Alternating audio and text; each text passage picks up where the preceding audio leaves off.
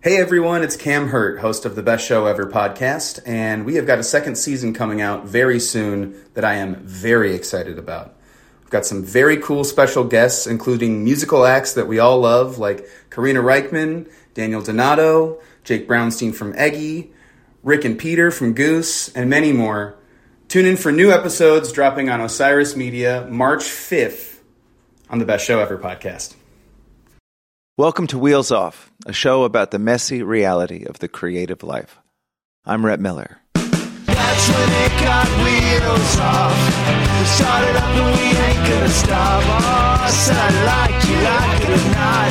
That's when it got wheels off. You could do a whole lot worse than being friends with a dude like Norbert Leo Butz.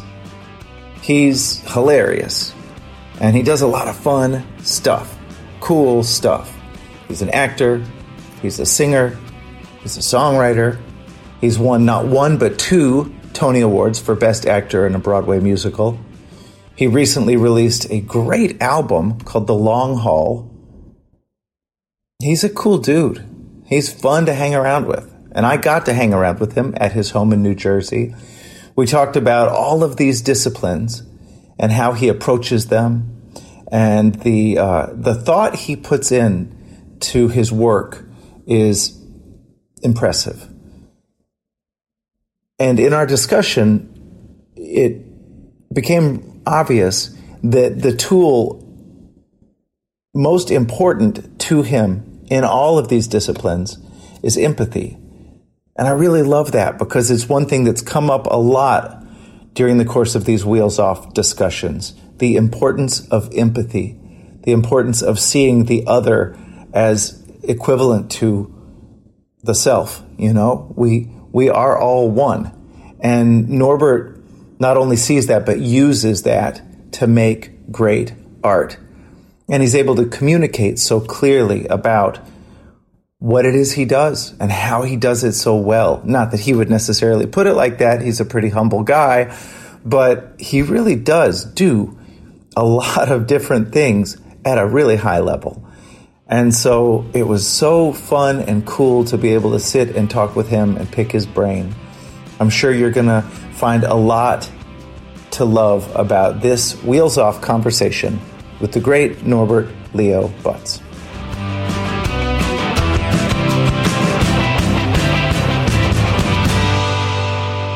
I'm joined on this episode of Wheels Off by the great Norbert Leo Butz. Hi, Norbert. What's up, Rhett? How you doing, man? Really good. We're in the kitchen of your new home. Of our new, yes, my new Jersey. house. Sort of my halfway done house. Your halfway house? It's my halfway house. I'm living through this renovation. We moved here 3 weeks ago, and the house was totally not ready to be moved into. So I find myself for the summer, as you saw, my living room, our beds are in there. 3 mattresses for my 3 daughters, 3 dogs. It's a bit like summer campy. At least that's what we were telling ourselves. Yeah. Like it was gonna be totally awesome. And it's got to be over. It's got to be done. Like I think 2 of my 3 daughters have seen me naked now. Like there's like no time with my wife. It's like okay. But in the theater, that's normal. Everybody. True. Yeah. So then that might be the answer to my first question, which is, what creative project are you working on now, and how is it inspiring you? Oh, I was, I listen to your show. I love your podcast, and I was dreading that question because I maybe for the first person that said, very, very little right now, and that's kind of intentional. Yeah. I've just come off a period of doing a whole lot, like the past year and a half. It was a Broadway show. It was 3 independent films. It was a TV series. It was this musical cabaret show that I helped to create, and a record release in the past year and a half. So I feel like, and I'm used to this actually by now. Yeah. Especially when I'm done with a run of a play, or if it's a character that I've really, really gone into, I always take this period. I used to feel like this low-grade depression after I finished the run of something. How could you not? Yeah. And I'm not so afraid of that anymore, but I do usually have like a kind of a fallow period where I just gotta like be a dad, you know what I mean? Garden, So then this isn't the first time you've done this, where you just shut it down for a couple of months and say... No. Okay. The funny thing is, though, like, you know, I'll talk to my shrink and my wife. You absolutely, even my agent will be like, you are, no. The only thing I'm saying is no, you're not working. And I'm like, yes, I totally agree. I'm taking August off, and like by next weekend, I'm like, you know, I'll be itching to get started on something. I mean, having said that, I write every morning.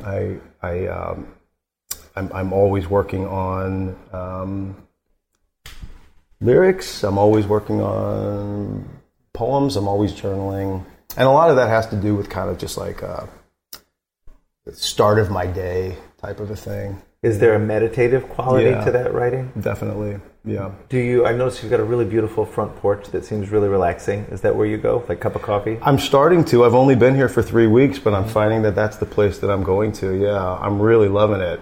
A front porch is a great place to work.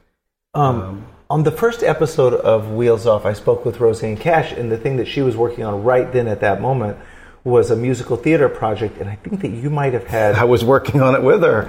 Yeah. That is so cool. Really cool. That's where I met Roseanne, and, you know, that's something that I hope is actually still in the pipe. Yeah. So a lot of times I've participated in these sort of workshops of potential musicals or plays.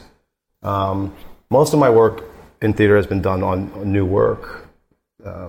I'm not like a revival guy. And that's a fun thing. And so I got a call by John Weidman, who was working on the script of Norma Ray, and he said, I'd love for you to come and read the part that was played in the film by Ron Liebman. I don't remember the film Norma Ray. And he said, you know, the score has been written by John Leventhal and Roseanne Cash. And he didn't even get Leventhal out. And I was like, what? You know, I've always had sort of one foot in, mostly as music fandom, but in kind of folk and country non-theater music, and one foot in theater. I'm a huge fan of Roseanne Cash, huge fan. You know, her records like Interiors was like I heard that record, and I really heard it. I'm just such a fan of hers. And John, you know, as a producer and a writer on so many people's stuff. And so they made this incredible score. It's so good, Rhett. It's so good. And so we worked on it for 2 weeks, and that process is basically like they get a group of actors, few musicians, not a full band, but, you know, piano, guitar, drums, maybe a bass, and you work on the songs. The writers edit them, change them, maybe rewrite them. You get it up on its feet, basically, so that you can have a clearer look at it. And so I got to do that with them, and I really hope it has some legs to go on to the next level. You know, it's so incredible. Cool. You got to hear this music. I can't wait to hear it. You've got to hear this music. And Roseanne is, you know, she's great to write for the theater because, you know, if you look at her writing, you know, she comes from that Southern tradition. It's very character-driven, a lot of her stuff. It's very atmospheric. She's incredible with place and atmosphere. And Norma Ray takes place in the 70s in North Carolina, in a textile mill, in this town that now we would say has, you know, Trump has in his pocket, you know, and she just nailed it. She just nailed it with an authentic roots vibe that you're not going to get from a Broadway writer. Does that make sense? Yeah. Yeah, you would think. I mean, I don't know as much about Broadway as I've always felt like I should, but it seems like it's a really long process. Dude, it's so long, and it's one of the reasons I'm doing less and less of it and really trying to branch out into other media and even make my own work. It's a really long process, and it can be really exciting. But I got really burned out on it, frankly. And in fact, the thing I did with Roseanne and John was just like, I got to get into a room with Roseanne and John Cash. I actually did another one 2 years ago with Daryl Hall because I'm such a Daryl Hall fan. It is. It's real collaborative. And for the actor, can sometimes be diminishing returns. In other words, you get there and you help the writers develop this thing. You're basically there to kind of, in some ways, kind of be like sitting models for them so that they can see the work. So it's a lot of capitulating. It's a lot of saying yes to them. And it's sometimes difficult to do the creative thing that an actor can do and says, this line isn't working and this is why. Yeah. And you should listen to me because I've done this a lot. And I know that the building block isn't there to get this character from this scene to this next scene. And I would also, I don't know, I'm 52 now. I've been doing this a long time.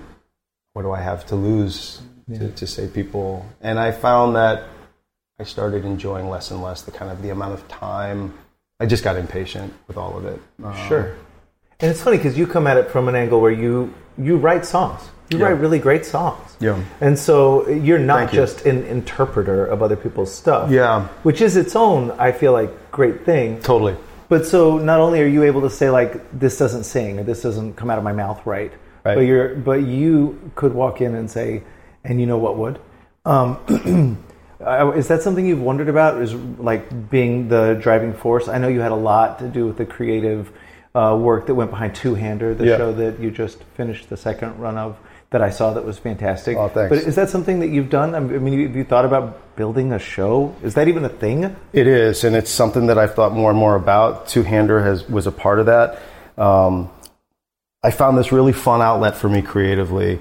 Songwriting for me it really is a hobby. I don't have.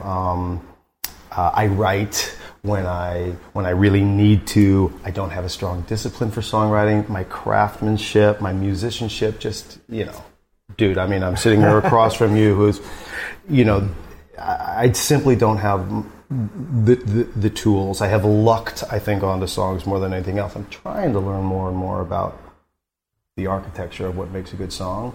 But the last 3 years, that club 54 Below that you saw Two-Hander at, they've been really great to me, saying, hey man, we just want you to come and put something together.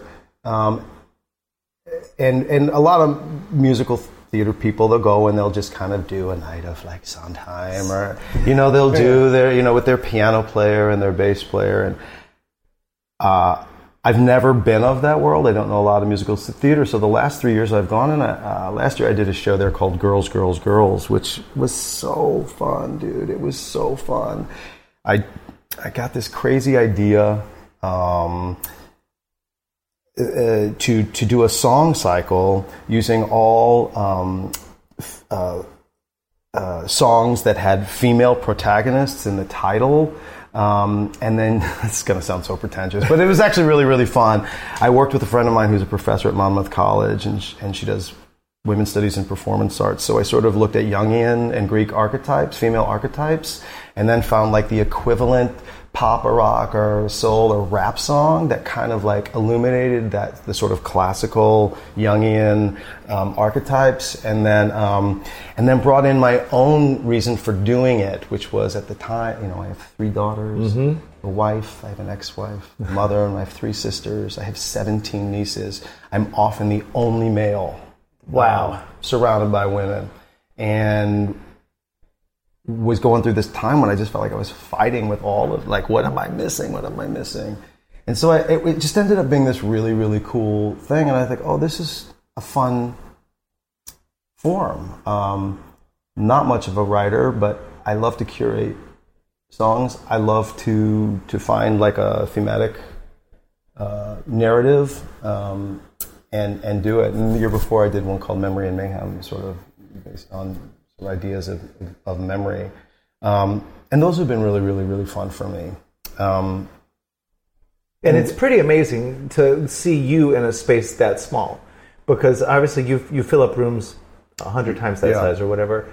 And I know that because I got to see Two-Hander the other night, and your voice and your presence in a space that small, it made me have so much appreciation for the kind of specific talent that you have, but that I think makes people successful on a big stage like that. I mean, obviously you do a lot of film work as well, and I don't mean to diminish or overlook that. But it sort of blows my mind how you're able to do the Broadway stuff you do. But to see it in such a small space, for one thing, it made me realize that not anybody can do that. I mean, it is such a specific skill set. Yeah. Is that something, and I guess which leads me to my next question. When you were young, like I know you've always loved rock and roll, you've always loved songwriting. Was there a moment when you thought, I want to do this, but I think I want to do this maybe on stage or in front of a camera, like where you realized what your calling was? Was there an epiphany moment? It's strange, Rhett. There was an epiphany moment. You're not going to believe me when I say this, and nobody ever does, because I'm a very, I've heard, expressive performer. I have a lot of energy. I've got this vocal thing that I'm actually shy, and I actually don't. I don't have an instinct for it, and I have to be really, really honest about that. An epiphany moment for me. I was a really shy kid and was dealing with some difficult issues when I was a kid. I'm from a really big family. I'm one of 11. I'm the 7th of 11. My dad was kind of he's an ex-Marine. He was kind of a shit kicker. There was a lot of fear in the house. There was, it was kind of not the safest place. And I'm from a family of singers. My grandfather, who I never knew, was from Quebec, and he evidently had a gorgeous voice, could play anything by ear, fiddle, mandolin, guitar. And most of my 7 brothers we've all just been able to sing. We've all been able to harmonize. We all can have just grown up playing guitars and pianos and stuff like that around the house. And when I was about 14, my oldest brother, who's 10 years older than me, is a great guitar player. He sells insurance now, but used to make money doing sort of like Christian-y kind of concerts, like in church basements. He'd do weddings. He would do a lot of the youth masses and all that kind of stuff. And he knew I could sing and play piano, but I wouldn't do it. I wouldn't do it publicly. And so we were doing, he asked me, he said, I'm doing a wedding. I need you to come sing. We'll be up in the choir loft so no one will see you. And I said, okay, I'll do it then. And he gave me this big solo to sing. And it was like a distant cousin. And my parents were there, but they couldn't see me. And after the Mass, my mom said, oh, I'm so sorry you didn't get to sing your song. And I said, Mom, I did. And my dad was like, no, you didn't. Some man was singing. And I was like, you guys, that was me. And I remembered that moment where my parents looked at each other and they just couldn't believe it was me. And I couldn't believe they didn't believe it was me. And I just got this moment where I was like, can I sing? Even though a lot of people were telling me that, I had to be told that I could sing. Yeah. So, as I wanted to do it all secretly. So it was like in high school, I tried out for choir. My teacher heard me sing. She called my parents. You got to get him into private voice classes. He's a singer. There's no other students I have like this. What? Private voice lessons. My parents didn't have any money. Yeah. That whole thing. I sort of had to be told that I could do it. And then when I got praise and, especially from my dad, then it was something that I was like, oh, I'm good at this hand. I get like all this positive stuff. And I think that's initially where it started. And so if there was an epiphany moment that I may have been given something, it was around then. But in terms of me wanting to perform, I think that came from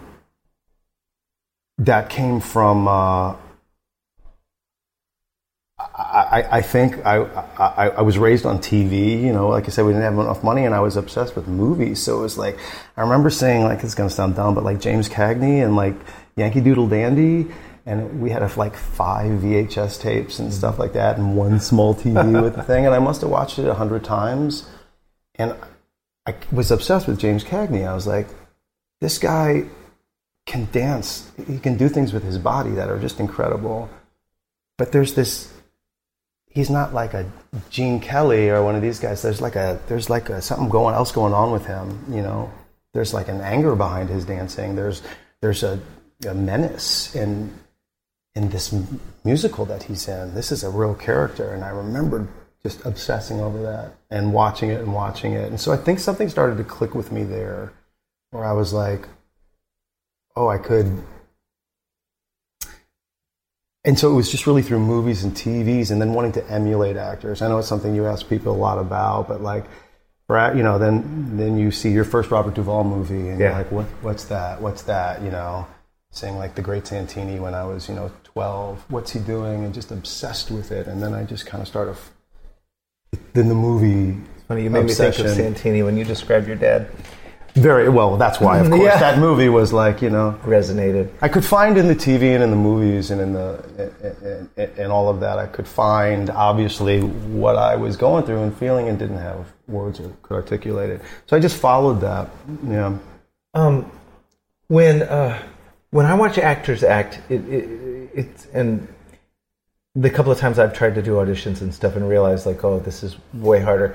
Like when you look the work you do, or look Robert Duvall when you were watching and learning, when those micro movements in the face, the jaw muscle clenching, the nostrils flaring, and I can't believe I'm asking such a specific actor-y question. I love it. Are those movements intentional and thought out and planned specifically, or are you feeling something that then is inhabiting your face, like controlling those muscles? Hopefully the latter. Yeah.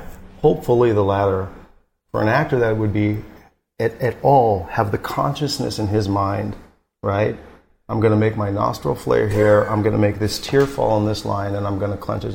While what they're trying to do is to deeply connect with the other person, is to deeply try to pursue an action or an objective, to deeply understand the inner workings of the character so that they are outside of their minds, that there's a physical, psychological action, intention that they're consumed with, leaving no room to have an eye on what my nose or what my lips or what, you know what I'm saying? Those would definitely be the byproduct that the audience is reading as the psychology of what's happening to that character as he is pursuing the objectives, the emotional and psychological objectives that the script says he has to. So it must be, and great actors, of which maybe someday, it's a complete ability to be so imaginative, to live so much in the imagination that it's not even that the camera disappears or the audience disappears. It's just like, I don't give a shit. Do you know what I'm saying? You must have that sometimes when you're trying to communicate a new song, or when you're trying to, or if you're interpreting a song that is lyrically so fucking perfect. It takes all your focus. It takes everything to do it. That just in the communicating of it takes all of your concentrations so that those outer things go away. That's the goal. It doesn't happen a lot, but that really is the goal. It's funny. It's like it's something that comes up a lot in these conversations. It's honesty or authenticity or connection is what we all strive for, right? Yeah. But self-consciousness is the enemy of those things. 1,000%. So many times I'll look at an actor on a screen and I'll think, they're sitting in such a way that their stomach juts out. Like, I would never be able to do that if I knew there was a camera pointed at me. Like, I would have to sit up straight and suck my stomach in because, God forbid, anybody knows I don't have a six-pack. And so, but I feel like whenever I look at, and I've noticed that about musicians too, like really cool musicians that I look up to, if sometimes in a photo, they'll just be sitting in a super unflattering way. And I'm like, they're so cool that they don't have to suck their stomach in. Yeah. Maybe that's a new level of cool, right? So again, if you... sucking your stomach in as an actor might be the actual right action. Actors perform actions. Actors perform the actions that the script and the character designates for you. It's your own imagination, creativity, how that gets to come out. So if that character that's got her stomach or his stomach coming out is that because we know from the script that there are substances in the body that might have taken away that self-consciousness? Is there something in the script that we want to communicate with having that posture, right? So in order to have your stomach out, your lower back's gotta sort of collapse. This has got to come out. What makes somebody do that? Is it a depressed person that makes them sort of go like this? Is it? What are the reasons for that behavior? Do you know what I'm saying? Sure. To sit like this would be a choice, we would call it. You know, what are the psychological reasons to do that choice? So Rhett's self-consciousness about his own six-pack would have would not be useful information. Sure. And in that process. So it's but it's tricky though, because you're my vanity, my self-consciousness. Do you know what I mean? It's like it's a constant thing that you have to. These are Norbert's dogs, by the way. They're very sweet. They are little boys. I'm wondering if I had to get all boy dogs because I live with all daughters. God, and I hope you'll forgive me, because some of these wonky questions about acting are, I always wonder them, and I never get to ask people. And I'm one of those people that can talk about it forever, because I find it so fucking interesting. I don't know if you've taught acting, but you seem like you would do a great job. Yeah, that was the intent. That was what I was going to do, to be honest with you, Rhett. I was a student forever. I didn't move to New York until I was almost 29 years old. Interesting. Yeah, I did a master's degree. I'm like the most overeducated fucking Broadway. I did a BFA, and then I traveled through Europe and looked at different European theaters, and I thought academia was where I was going to be. And I look back, and that was a more respectable choice, I think, for my parents and for my ex-wife. That was the better option, rather than moving to New York City and hitting auditions and doing off-Broadway theater and doing weird shit, which is eventually, what you have to do if you're going to be an actor. But I did, and then I went and did a master's, and then I down in Alabama. In Montgomery, Alabama, and then I taught for 2 years at Auburn. Wow. And that was going to be my thing, and then I found out that I had been burying. I didn't want to be the teacher. I wanted to be, let me do it for you. I wanted to get up there and show the kid, the same thing. I was listening to you interview somebody, and at some point you do find out you're not an audience member. You're not a, do you know what I mean? You don't want to be the instructor. You actually want to get Jen Kirkman had a moment of epiphany in a comedy club when she just wanted to get up on stage and kick whatever dumbass comedian off. A little bit, you're like, I think I can do that. Now I do get invited to teach from time to time, and I really enjoy it. Now, I now know that I want nothing to do with academic life in terms of a career. Talk about like a really, really, really hard career. Yeah. Like doing what you love to teach is such a tiny part of academia. You know what I mean? It's like all the other shit committees you have to be on, and tenure committees, and alumni weekends, and office hours, and that I want no part of. But I do like standing up in front of hungry, pliable, curious actors and seeing what we can do. I find that really fun. You've lived through now so much of the stuff that is just theoretical when you're teaching. Like you've now gone out and done so much of it. Like I wonder about when you're describing inhabiting the character, and you're making choices that get you there, but then once you're there, you're living in the character. So you're not thinking about the flare of the nostril or the tension in the jaw.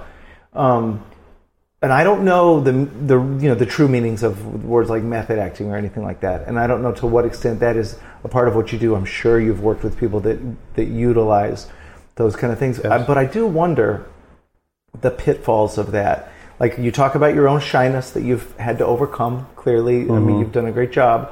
Because, like you said, nobody would guess that about you. Yeah. But yeah, I'm fascinated by these internally generated obstacles and how we not only get past them, but maybe use them to make us better. And I wonder about how, when you're inhabiting a character, how hard is it to be that person, and how hard is it to stop being that person? Yeah.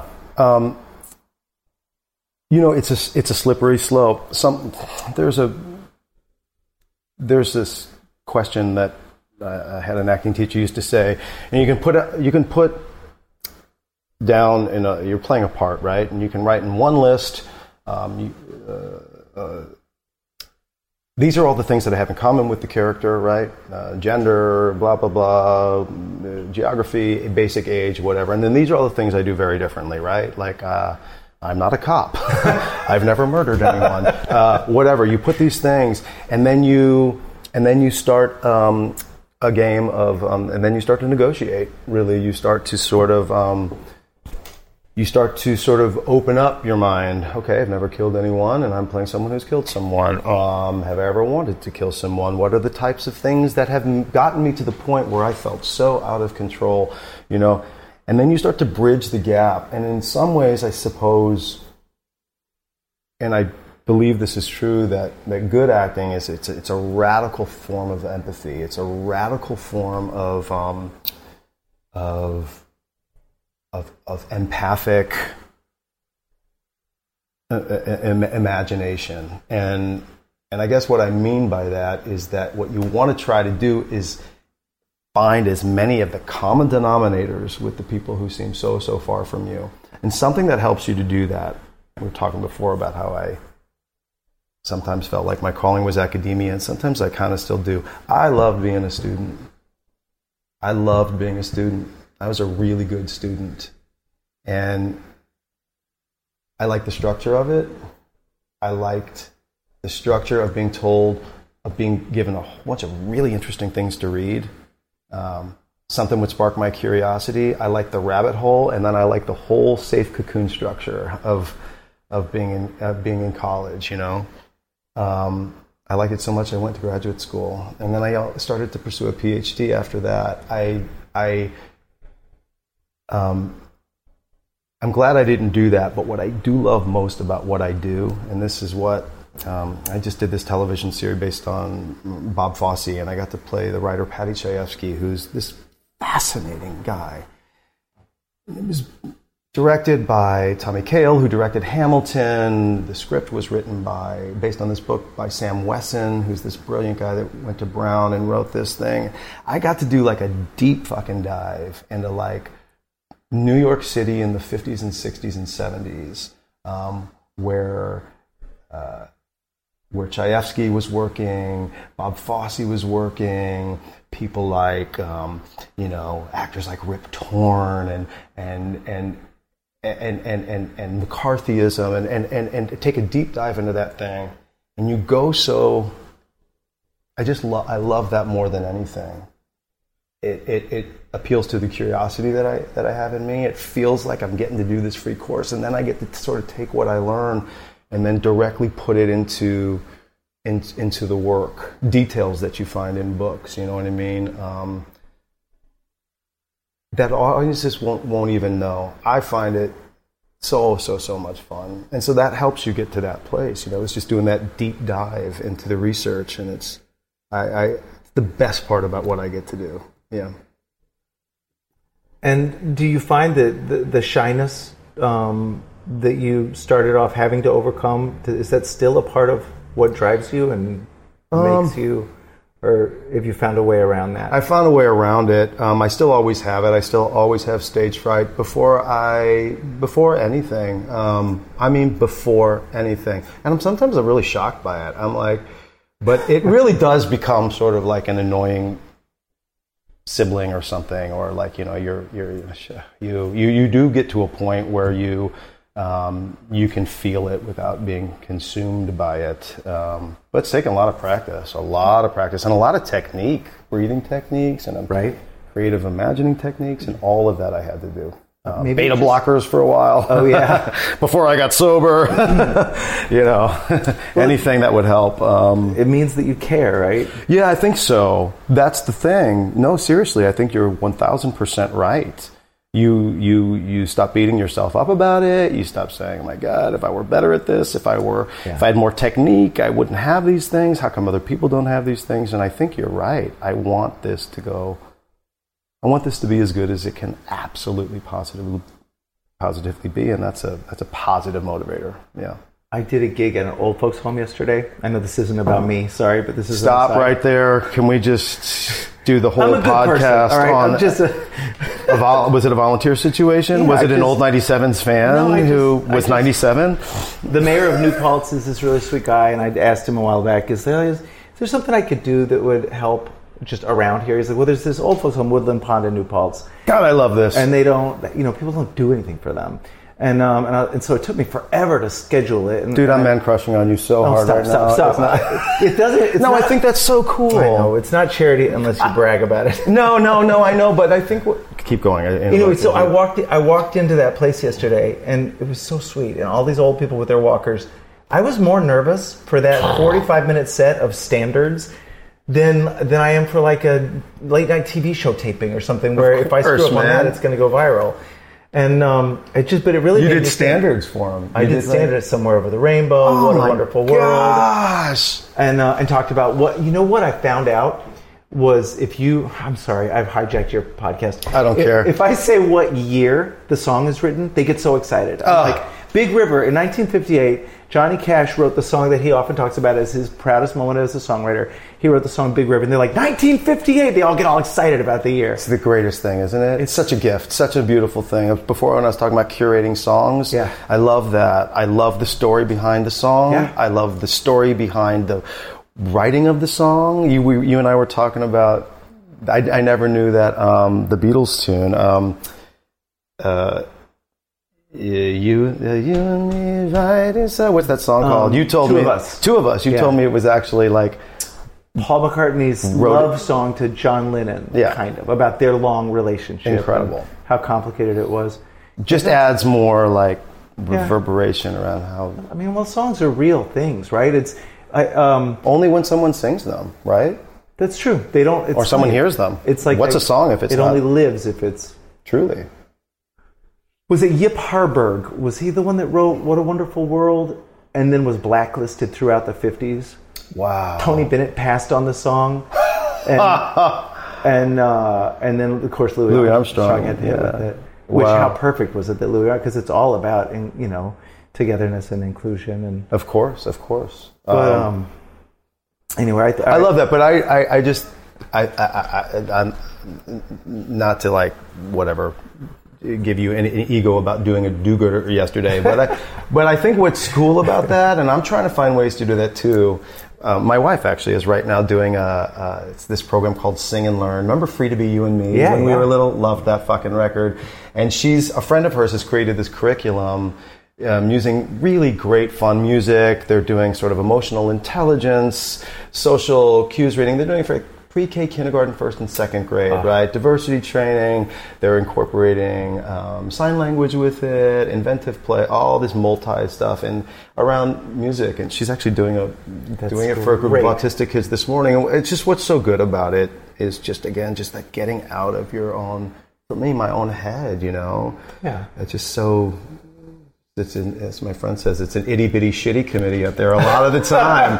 And so to do those things that sort of plug you into your community and... It's funny, this is something that hasn't really come up, I don't think, in these conversations I've had with people, but is the career and one's own awareness of one's career, is that one of the obstacles we have to overcome?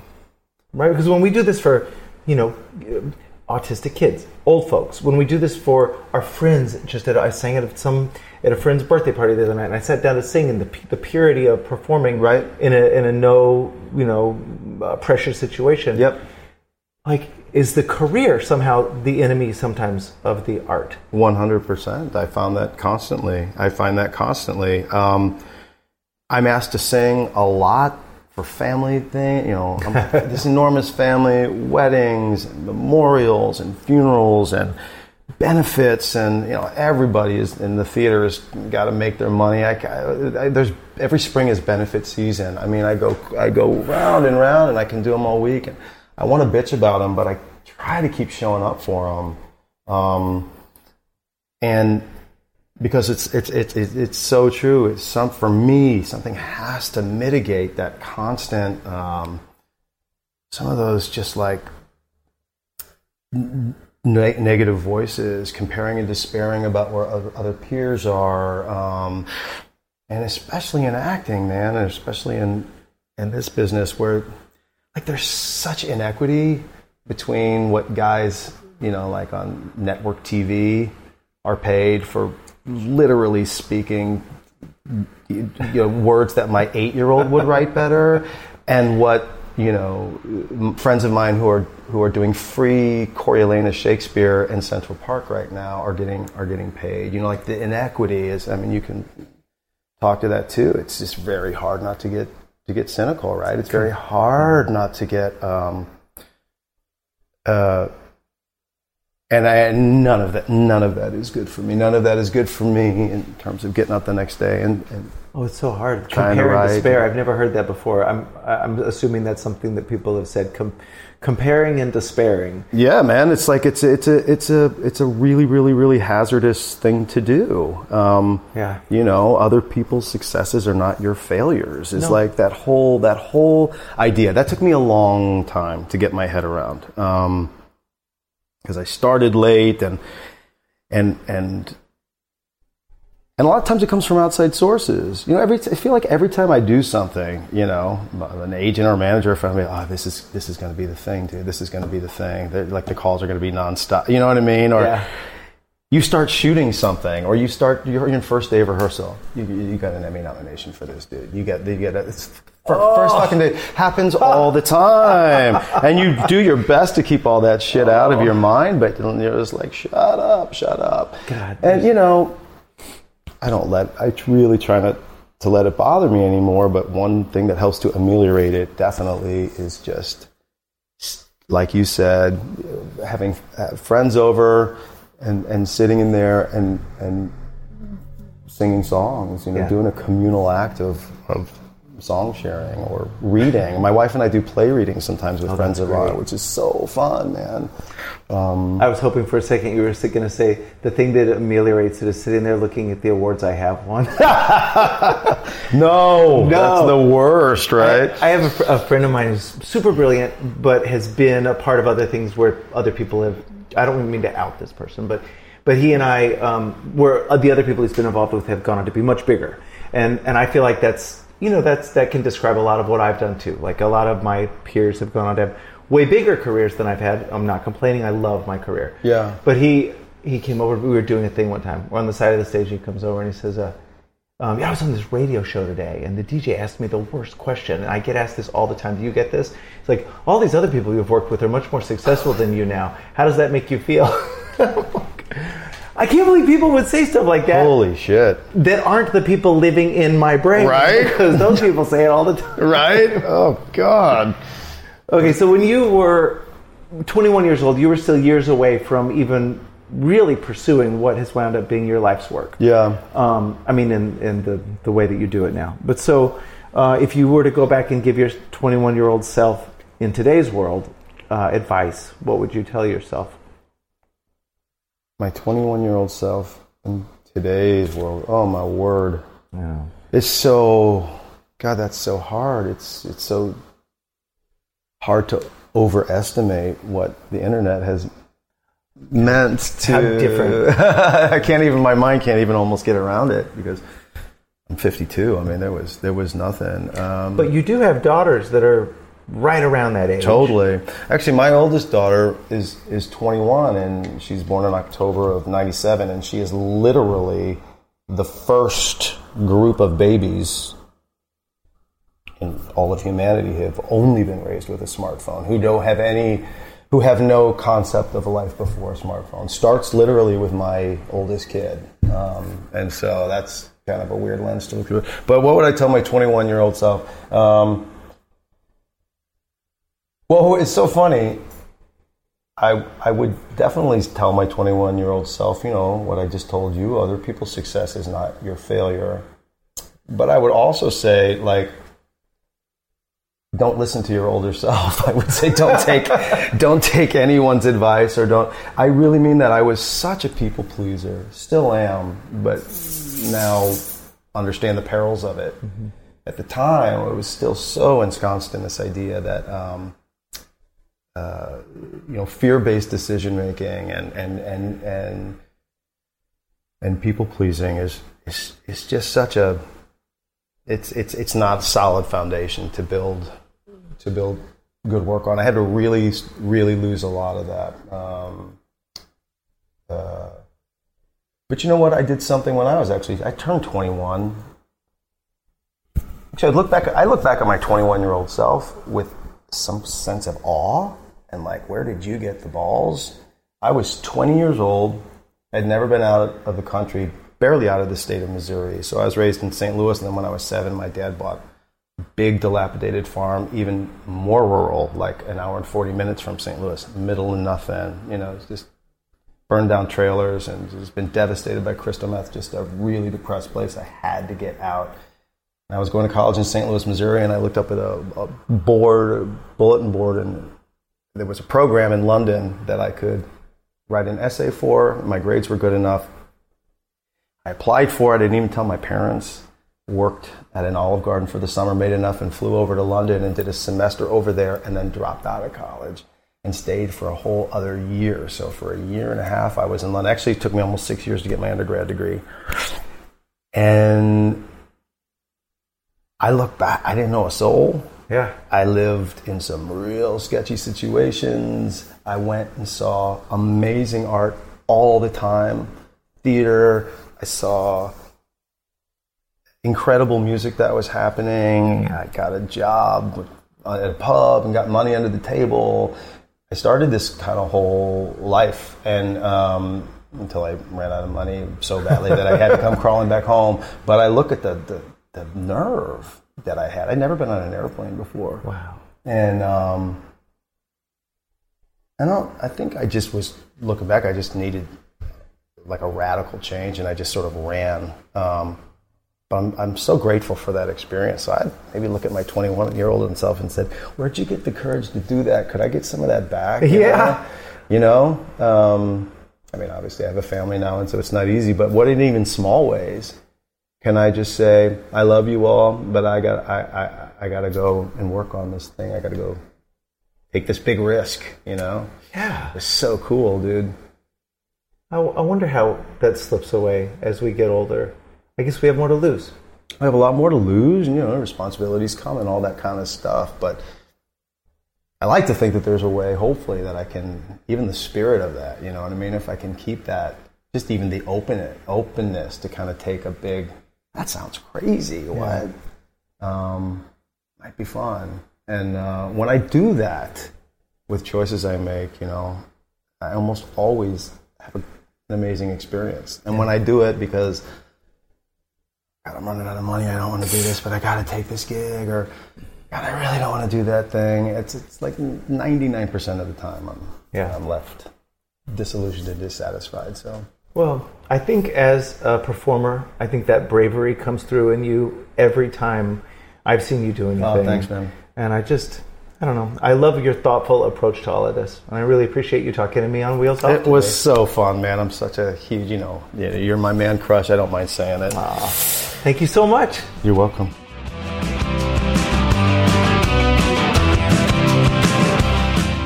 All right. Thank you so much for listening to Wheels Off. Please be sure to rate and review the show on iTunes. That helps us appear higher in the search results and lets other folks know that it's a cool podcast to listen to.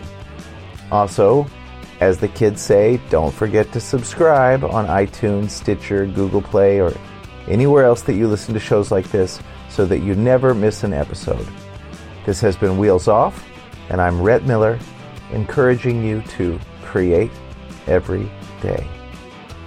Thanks, y'all.